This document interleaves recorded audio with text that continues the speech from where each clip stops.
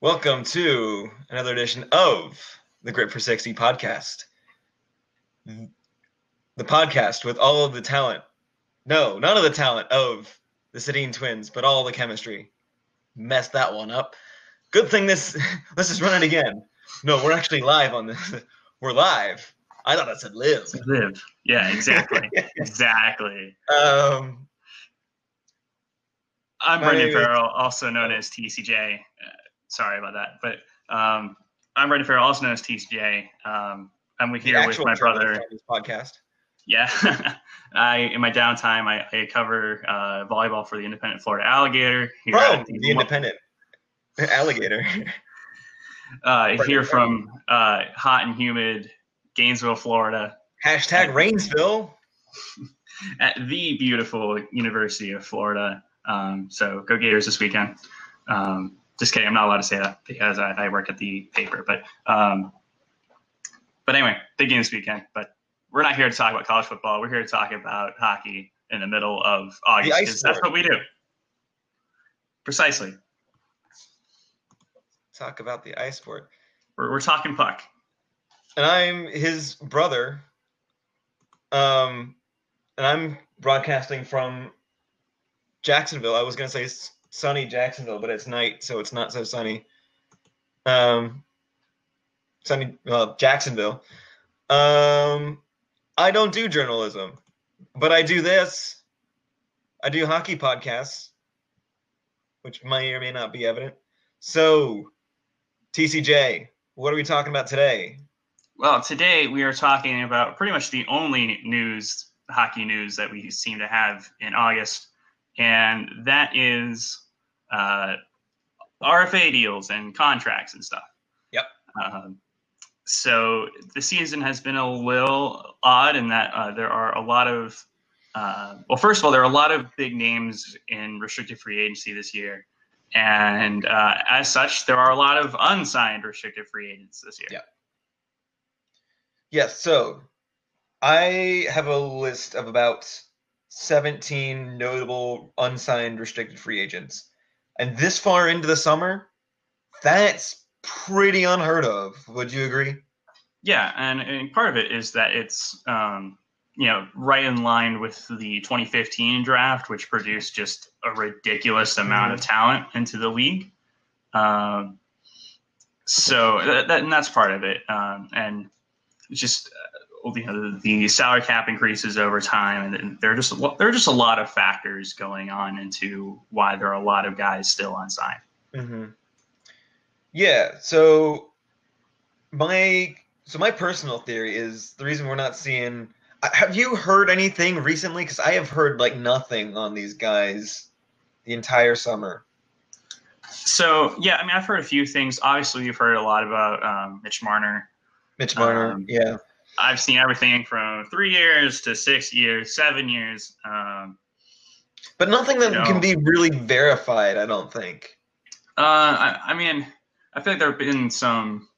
I can't remember who I can exactly reference on this, but the rumor is that I think right now both sides are looking at a bridge deal because I think Marner's camp has kind of realized that if he has a shorter deal that gets him to UFA, he can then make another big payday as opposed to just making like $9.5 or $10 million over the 8 years that Toronto could pay him.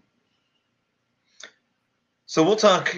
I shouldn't have gone so in depth into that this early because we'll talk specific free agents here in a little bit. But I want to get your take on. Give me your biggest reason. I know there are a bunch of reasons, but give me your biggest reason that we haven't seen any of these guys signed yet.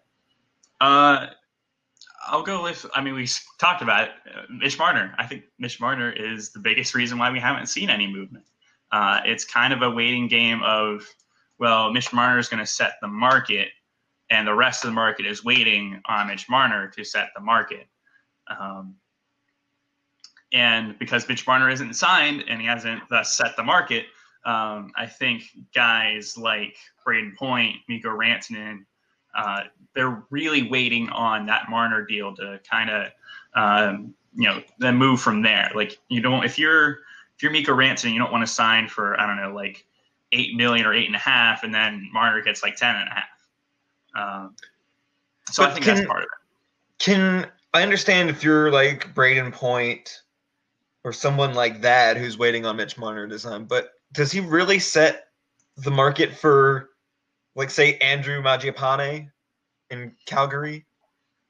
No, but I mean, really, we're not focusing on the Andrew Mangiapanes of the world. I am. I think he's a good player. I think he's a notable RFA that should be signed. Okay, you can.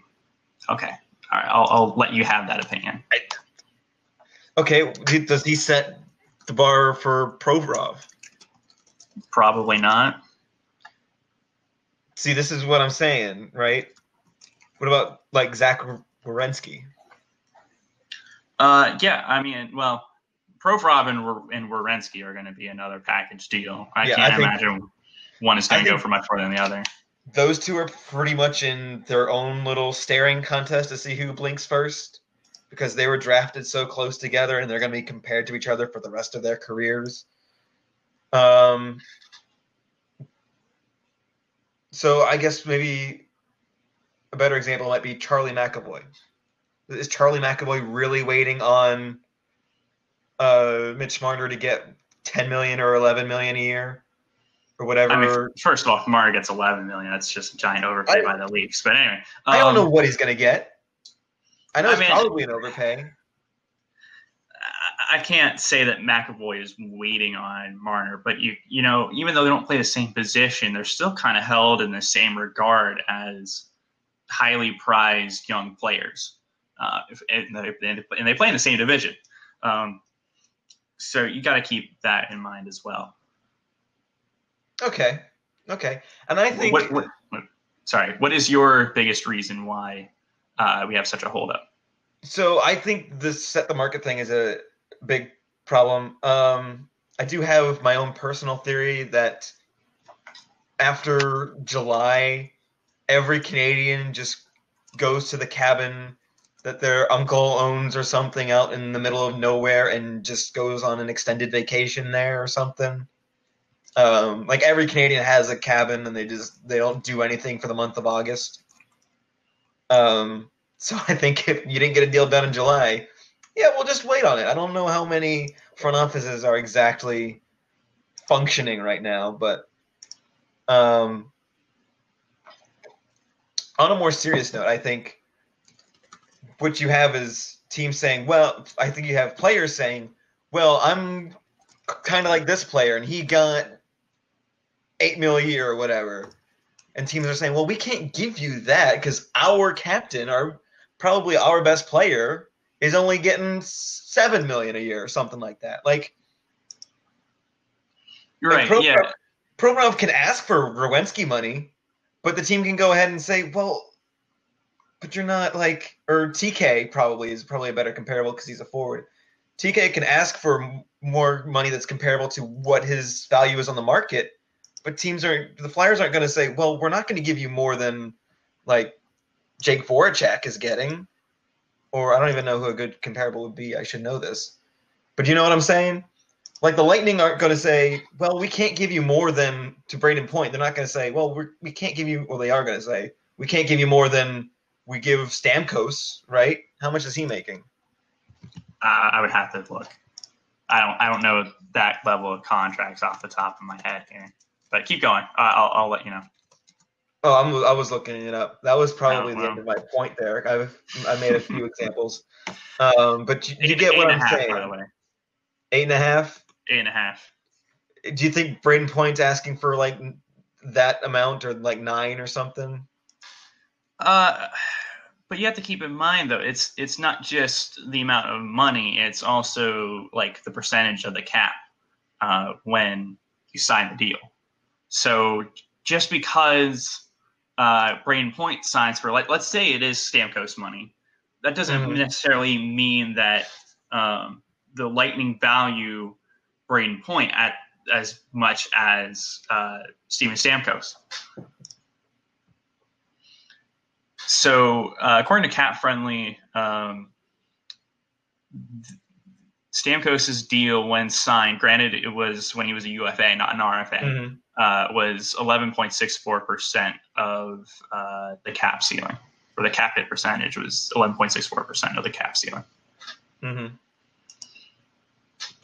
So what does that mean? That's a lot of numbers that I'm not sure I understand. I mean, I think that's just basically, that was 11.64% of the Lightning's cap when he signed it. I'm probably simplifying it a little further, but that's essentially what I believe it means. So again, I think that's really what these teams are looking at now. It's not just straight up how much. It's, okay, what percentage of the cap? Mm-hmm. So where was I going with this? Oh, so that's the kind of the other side of this is a lot of times these RFAs, I mean, free agents in general now, I think, are asking a lot for what they compared to what they used to ask for their value, and they want these big contracts, right? Is that something you would agree with? Yeah, I mean, I'm sure that Braden Point looks at Kevin Hayes' $7 million a year now with the Flyers, and I'm sure he's like, okay, well, I'm definitely worth more than that. Yeah, he's worth more than Kevin Hayes. He can get probably $8 million, I would say. I don't know. I was looking at Evolving Wild's projected cap hits for salary projections, contract projections. There's the words I'm looking for.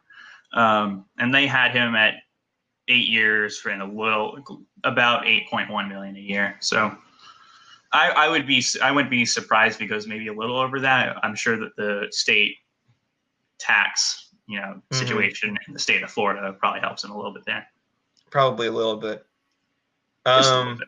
Is that really why Bob wanted to come to Florida, was for the state income tax? I mean, I'm sure it helps. I'm not sure. I don't know if the effect. Neither of us are tax experts. I don't know if the effect of the state of Florida not having any state income tax really has as much of an effect as people make it out to be. Because I don't know, I don't know tax details on NHL contracts in the slightest. So don't take my word for it. But but at the end of the day, it's another reason why you could sign somewhere. Nobody complains about. Well, I guess smaller market teams do complain about this, but you could say the same thing about Artemi Panarin signing in New York. He signed in New York because he wanted to play in New York. Which I still think is dumb. Because the Rangers aren't, they shouldn't be good. But because players decide they want to play in Manhattan, the Rangers can be at least somewhat competitive this year, Yeah, I mean, if you want to go win a cup, what? I said some are calling them winners of the offseason, so. I don't know. This is not a discussion I want to get into. So we're going to stick to RFAs because we want to make this a short episode. Yeah. The problem that I'm seeing with this is that it's harder and harder for teams to sort of hold on to their talent that they've cultivated, and playoff windows are getting shorter and shorter and shorter. And I think part of that, it digs into this RFA standoff here. Well, yeah, there's certainly a lot more pressure now to win when your guys are in rookie deals, unless you're Edmonton, apparently, and you just totally ignore 3 years of Connor McDavid on like $750,000 a year or whatever the ELCs are now. But yeah, there's certainly a lot of pressure to win before everyone needs to get paid, and it's just now guys don't want to wait until they're 26, 27, 28 to finally get their payday. If you're 23, which I think is fair. If you're 23 or whatever, I mean, you're in the best shape of your life and you want to get paid for it. What if something happens when you're 25, 26 and your production slips and you don't get the payday you wanted, like Wayne Simmons. Unless you're Timo Meier and Kevin Labanc, apparently. Oh, yeah. that Kevin LeBanc, I do want to transition here. That there are three, I think, big deal restricted free agents that have already signed. Mm-hmm. And those were Timo Meyer, Kevin LeBanc, and Sebastian Aho. Yeah. And both of the Sharks deals being Timo Meyer and Kevin LeBanc, my biases aside, I think both of those deals are just absolute steals for Doug Wilson and the San Jose Sharks. Timo Meyer signed for 4 years and $6 million a year. Ooh, and that's Kevin good, Kevin LeBanc signed a legendary 1 year, $1 million deal. I know. I personally really like Timo Meyer. I'm not a Sharks fan, but I personally really like Timo Meyer as a hockey player. I think he's going to be great there in San Jose. And I think $6 million, would I go up to 7 on him? Maybe. But I think is a good deal for the Sharks. For 4 years, I think that deal's only going to age well. The interesting thing on that is that the last year it expires when he'll still be an RFA at the end of his last season on that deal. But I believe just because the language of the contract or whatever, like the qualifying offer for him would be like $10 million. So that's an interesting situation in 4 years. But those two deals, especially the Kevin LeBanc one, which I'm still trying to wrap my mind around. Those are just phenomenal deals for San Jose. So do you think getting their RFAs done early helped the Sharks? Yeah. I mean, take a look at a team like Winnipeg right now. I'd have to go back and count. But to me, it's always felt like the entire summer that half of their team has been on RFA. Yeah. Well, they lost a bunch of guys to unrestricted free agency this year, right? I don't remember who exactly, but they lost they lost Kevin Hayes, who was really a trade deadline acquisition, right? Yeah. Who else did they lose? I'm drawing a blank. But I remember thinking they had to trade away Jacob Trouba too. Yeah, I remember thinking they're not going to be replacing these guys. So if you wanted to say when everyone's finally back from vacation, let's say around Labor Day, okay, and you want to start making moves before training camp opens, it's a little harder to do that when your salary cap situation still isn't completely settled. And a team like San Jose, who as good as their defense is, with the departure of Joe Pavelski, they desperately need another top six forward. If Doug Wilson wanted to, talk to like New York about bringing in Chris Kreider, aside from figuring out what they're going to pay Joe Thornton this year, the Sharks pretty much know what their cap situation is. Yeah. So do you think this is a problem for that the NHL has with RFAs? Is this something that we need to address somehow? I think it's kind of like the problem in the MLB, except it's not as complicated. Because I feel like in the MLB, there are like 3,000 loopholes you can do to get another year of control for a guy. I feel like as much as both sides have stressed that they want like labor peace or something, I wouldn't be surprised if, under the next CBA, the players try to negotiate getting into unrestricted free agency a couple years earlier. But other than that, I'm not really sure what else the NHL can really do about this problem. It'll be – I can't imagine – the only one on here I can really see getting into like holding out through training camp and into the regular season like William Nylander did is Mitch Marner. Mitch Marner, yeah. I just have a hard time seeing it with everybody else. Okay, let's get into some more – we can use that to transition into some specifics. Talk to me about Mitch Marner. Like what is this, Sportsnet? Or are we just going to talk about Mitch Marner for 30 minutes? No, not for 30 minutes. We don't have to talk about Mitch Marner.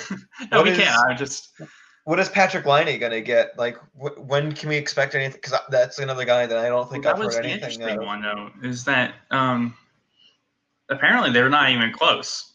They're not even close. What That's is what the I read. worst case scenario here? I don't know. I don't really understand how RFAs work. What is the worst case scenario for Winnipeg if they don't reach an agreement with Patrick Laine? I mean, the worst thing is that Patrick Laine just holds out for a year. They don't have him for an entire year. That's the worst case scenario. And then maybe they'd be forced to trade him to someone that could sign him. I don't know if they'd be forced. I don't know the. Well, not forced. I think. But if they're not getting would, anything, if they're not getting anything out of him, it would only make sense to. Yeah.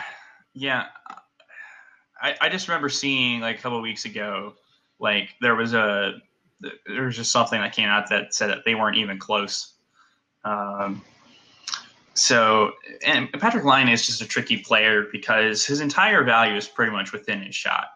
When he's scoring, he's one of the top young players in the league. When he's in a cold spell, he's just not a very good player. His like possession numbers aren't great. His impacts on shots for and shots against, and the quality of both of those aren't necessarily great either. Pretty much his entire value is his shot. Fortunately for him, it's obviously a really good shot. It's his, that is where his value lies. And also, fortunately for him, goal scoring is pretty much one of the easiest ways to get paid a lot of money. So I'm sorry if this turns into me asking you questions and you explaining things, but this is not a strength of mine, RFAs, in evaluating them. So the Jets have $17 million in projected cap space. How did they balance that out between Laine and Connor? So I was looking through Evolving Wild's contract projections, and they had Kyle Connor at 6 by 6 point. We'll go with 6.82, and Laine at 7 years and just over $7 million. So I mean, if we went by those numbers, they can fit them in. Yeah, I don't know if I want to give those guys that kind of money because, like you said, Laine is mostly his value is mostly in his shot, but he's a great player. So I still want to pay him, but I don't know if $7 million might be a bit much. Kyle Connor, I don't know. I know he doesn't stack that well on metrics from what I've seen. Maybe I'm wrong about that. But I see him more of a power play specialist kind of guy. I think you're wrong. I'm not a Kyle Connor expert either, but I'm pretty sure you're wrong on the Kyle Connor metrics. Okay, maybe I am wrong. I don't know if I give him. I mean, six and change. Give some Mark Scheifele and Nikolai Ehlers money, which I guess isn't bad. And again, I feel like you have to. I think you also need to look at when those contracts are signed, and thus the obviously you need to. I mean, because the market is going to change from year to year. But these are arguments that are going to come up in contract negotiations. I would assume teams can't be like, well, we can't give you the same amount of cap space that we give this other guy. Although I would say maybe the Ehlers isn't. But then again, if I were the agent, I would then say, but you paid this guy X percentage of the cap, and my client deserves at least that. This is true. So, and then that's where you reach the impasse. All right, I feel like we're spending way too much time on Winnipeg. Brayden Point, I think, is an interesting one. We already kind of talked about him. Yeah, I think I had read that he was trying to get to the team for training camp. I don't think there's anything that they've said that says that he wants to, hold out through whenever he gets his money, Right. And the Lightning have just over $9 million in cap space. So yeah, it looks like they've got. Yeah, it looks like they've got just over what they need, I would think. And that's with them carrying 9 defensemen right now. So. I'm sure there'll be some movement on that front. Well, you never after training camp, you never know. But I mean, Do they really need Jan Ruda? I don't know. He played pot and pairing for them last year, so I don't know. I don't know if that's necessary. Oh, they've also got Luke Shen on a $700,000 contract. Yeah, like those are, I'm sure those are guys that you either make the team or you get put on waivers. So okay, but like, why? Where did they pick him up, Luke Shen? Because they definitely, if they have 9 defensemen already, or right now, they would have had 8 before they got him. Why even give him a contract? What's the point? I don't know. I can't tell you. I'm not an expert in that area. Charlie McAvoy. I was gonna say the player I really want to talk about is Brock Besser, because I kind of want Besser. All right, let's do Brock Besser. Like, talking about the Vancouver Canucks and their asset management is basically just like lobbing a softball into the strike zone. I see you're very passionate about this, so I'll just let you go on this one. It's not necessarily that I'm passionate about it. It's just fun to make fun of Jim Benning and the Canucks because they think that they're actually doing something and they're not. So according to Evolving Wild's projections, he's projected to get paid we'll go with $6.9 million. Nice, by the way. Nice. And the rumor that I saw said that he's looking for 4x7. And currently the Canucks don't have room for that. Oh, they don't? They don't have room for it. If you're the Canucks and you're going into this offseason, your main goal should be make sure we have room to sign Brock Besser, right? That seems pretty standard. According to Cap Friendly, they have just over $5 million in cap space. I don't know what they're going to do. What is that 10.2C that they've got next to Brock Besser there on Cap Friendly? That's just it's an RFA thing. Apparently, he's not eligible for an offer sheet. I think I read the same thing about Charlie McAvoy, that he's not But he's not eligible for an offer sheet. Yeah, no. Instead, they've decided to pay Tyler Myers and Alex Edler $6 million apiece, and Louis Eriksson another $6 million. Brandon Sutter, just under $4.5 million. There are a bunch of really bad contracts on there that if you look at it, it's like they're signing like 7 guys that are going to be worth like maybe just over replacement. And it's like a good portion of their cap space. So, it's very easy to dunk on the Vancouver Canucks right now. While we're here, do you want to talk about Bill Guerin? Yeah. That was the original thing that we were. You wanted to talk about. That's the one. Because that was the big thing.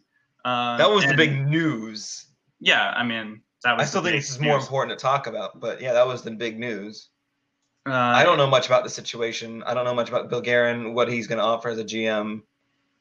This is the me not knowing things podcast. Well, one of the funny things I saw was that Bill Guerin, I don't know if we said this already, but coming over from the Penguins as an assistant general manager, a couple of funny things. One, I saw a tweet that said that Doug Wilson has been GM for so long that his old deadline acquisitions are now becoming general managers. Yeah, I saw that. Probably because you retweeted it or something. I think I liked it to me or something. Yeah. Yeah, something like that. And the other one is that in his introductory press conference, someone asked him about analytics or whatever, and he said, "Yeah, it's a thing that we would look at in Pittsburgh," and contrasted that with like someone else found what Ray Felton, whatever his name is, when he said in his introductory one, he was like, "Yeah, I don't care about that stuff. I don't look at it. I don't believe in it." So that's a fun little compare and contrast between the two general managers. And I feel like regardless of whether you are a believer in analytics or not, you at least need to be able to. Yeah. Then I saw her face. Nah. you at least need to be able to be open to that. My You need to be mind. able to be open to as much information as possible when you're making decisions. And that kind of arrogance is what I feel like defined Raymond Felton's very short stint as general manager. Okay.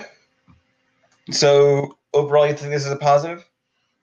I think I'm still a little iffy on it because even though he brought up the whole analytics thing, there were obviously some very there were some moves in Pittsburgh over the last, I don't know, like 2 years that have been very much against the grain of analytics, like trading Ryan Reeves or trading for Ryan Reeves for a first round pick, or signing Jack Johnson for like 5 years. Well, you don't even need analytics to tell you don't sign Jack Johnson. I could have told you that. Right. But I mean, still, like stuff like that, or trading for Eric Goodbranson for some reason, even though he did pretty well in a pretty sheltered role last year. It's just stuff like that, or signing Brandon Tanev for 5 years or what is it, 5-6 years for some reason. That's not great. It's not ideal. Obviously, though, I'm not the one behind the scenes in Pittsburgh. If that was just Jim Rutherford going off on his own and ignoring everybody else, that wouldn't surprise me. And Paul Fenton situation. Yeah. Is it Paul Fenton? I've been calling him Raymond Felton the entire time.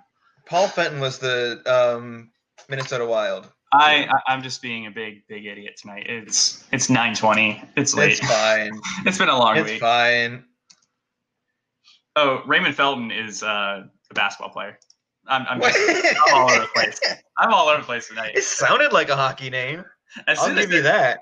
It sounded like a hockey name. As soon as I said Raymond Felton the first time, I'm like, this is not the right name. But hey, it's okay. Last episode, you were calling Austin Matthews Mitch Marner. So yeah, but at least they played the same sport and on the same team. Hey, these have similar names. Felton, Fenton, same thing. I've heard it both ways. Well, yeah, now you have heard it both ways. So, real quick, where are we on Mikko Rantanen? What's the update on him? Nothing. Maybe we need to get our Finnish connection to answer questions about Mikko Rantanen. I'm assuming he's Finnish. Rantanen sounds Finnish, right? Yeah, he's Finnish. What about Zach? Oh, that's right. Zach Werenski and Ivan Provorov in a staring contest. Do we know anything? I haven't heard anything about Provorov. It sounds like he's asking for a lot. But beyond that, I heard a rumor that his camp was asking for $10 million, which he's not going to get. But I don't know how credible that is. Yeah, so Brian Hedger over at, I think it's the Columbus Dispatch. I think he was the one who said the Provorov $10 million thing. There's no way. Right? Yeah, there's no way. And then he came out and said the Flyers did not. He said, I've been told Ivan Provorov's camp did not ask for $10 million. Yeah, you jackwagon. So, but I think he also reported that Werenski is looking for a 3-year deal at $5 million plus. So that would be pretty good. Reasonable. That'd be good for the Flyers if Werenski gets that. Yeah, especially since I think Werenski's probably a little better than Provorov.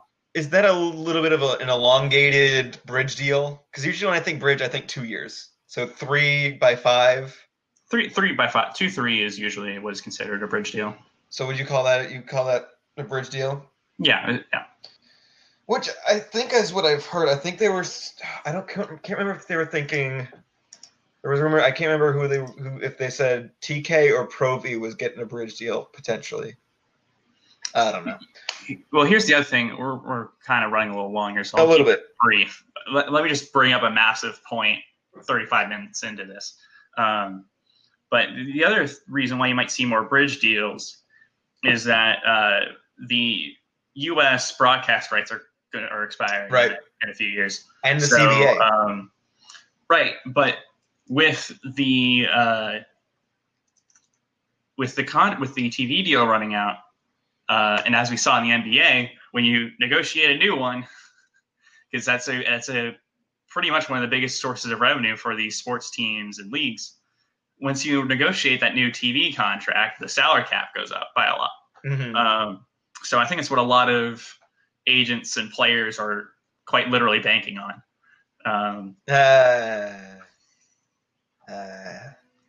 Sorry, I thought of that one on the spot, but I wasn't playing that one out. But no, I think that's what a lot of players and agents are banking on here is that and that's one of the reasons why Mitch Marner wants 10 years or wants like 3 years, but a lot of money is that 3 years the new TV deal kicks in, and they can get more for him. Yeah, and he can cash in twice. And that's why you have someone in Toronto saying maybe they should trade him, or maybe they shouldn't do 3 years, because in 3 years you have to do this whole thing all over again. Yeah. So before we go, yes, how far out of training camp are we? Let's see, September. So probably like 3 weeks. 3 weeks? I want to say 3-4 weeks. They got to get this. They got to get it going. They got to get these deals done. Someone's got to blink. I think it's going to be. I think after Labor Day is when you're going to see things kick in. The earliest date I'm seeing for training camp is September 12th. I'm waiting for Mitch Marner to sign, and then just everybody, dominoes, just everybody gets done in like 3 hours after Mitch Marner signs. Just done. Right. Yeah. Sorry. Correction. It looks like, according to this NHL press release, it looks like they'll be in for physicals on September 11th, and then they'll be on the ice on September 12th. Okay. So, close enough. Good enough. By the way, how good does the or how much has Montreal helped Carolina by offer sheeting Sebastian Aho and avoiding this entire thing? Oh, a lot. I mean, we knew it was big when it happened, but now that nobody else has signed their RFAs, it just feels so much bigger to me that they were just like, oh yeah, we'll just match this. We were gonna probably offer him more. Yeah, I mean, they have their entire team settled now, and Sebastian Aho. I mean, it's a pretty good deal for him. I mean, he's getting like $20 million in the first calendar year of it, something like that. So, yeah, I mean, I still think that the Canadiens should have gone for another level if they really wanted Sebastian Aho. Yeah. I wouldn't be surprised to see him on this list if they didn't offer sheet him. You know what I mean? Oh yeah, I mean, I'm sure that Dundon and their GM Waddle would have tried to nickel and dime him as much as possible, because that's they try to keep costs low in Carolina. You got it. When you're a team like Carolina, you got to make sure you're being as efficient as possible, cost effective, I should say. Well, hey, I'm sure this year season ticket sales are through the roof, though. Anything else? No. Get your business done early. Get your business done in June, which the Flyers did for the most part, and then didn't follow through on the RFA part. So yeah, that's all I got. Or cross your fingers and hope that your GM is named Doug Wilson. Yeah. Oh shit, it's Doug. Yeah, oh shit, it's Doug. Yeah, exactly. That's one of my favorite NHL GM quotes of all time. Any other comments? Are you good? I'm good. All right. So feel free to follow us on Facebook. It's the Grit/60 podcast. We call ourselves Grit per 60. That's just how it's stylized on Facebook. You can follow us on Twitter at, I believe it's Grit per 60 pod. And I believe it's also that for Instagram, correct? Yes, Grit per 60 pod written out on Instagram. Cool. And here on Get vocal. Get vocal. And coming soon to all of your podcast networks. We're working on it. Working on it. It is a work in Getting progress, it going. as they say. Hopefully we can get this one on our podcast networks, but I don't know. Yeah, we'll see. I don't know. We shall see what the day brings. All right. I mean, this has been a 40-minute pod. This is probably more than well, we were aiming for. We always run late, Brendan. What are you talking about? Yeah, but you know, I like to talk a lot. You just ask me questions, and I just talk forever. So, which is good. That's a good dynamic because you're the journalist. But anyway, I am thanks everyone for joining us. Have a good one, and continue to watch our stuff. We appreciate it. Thanks everyone.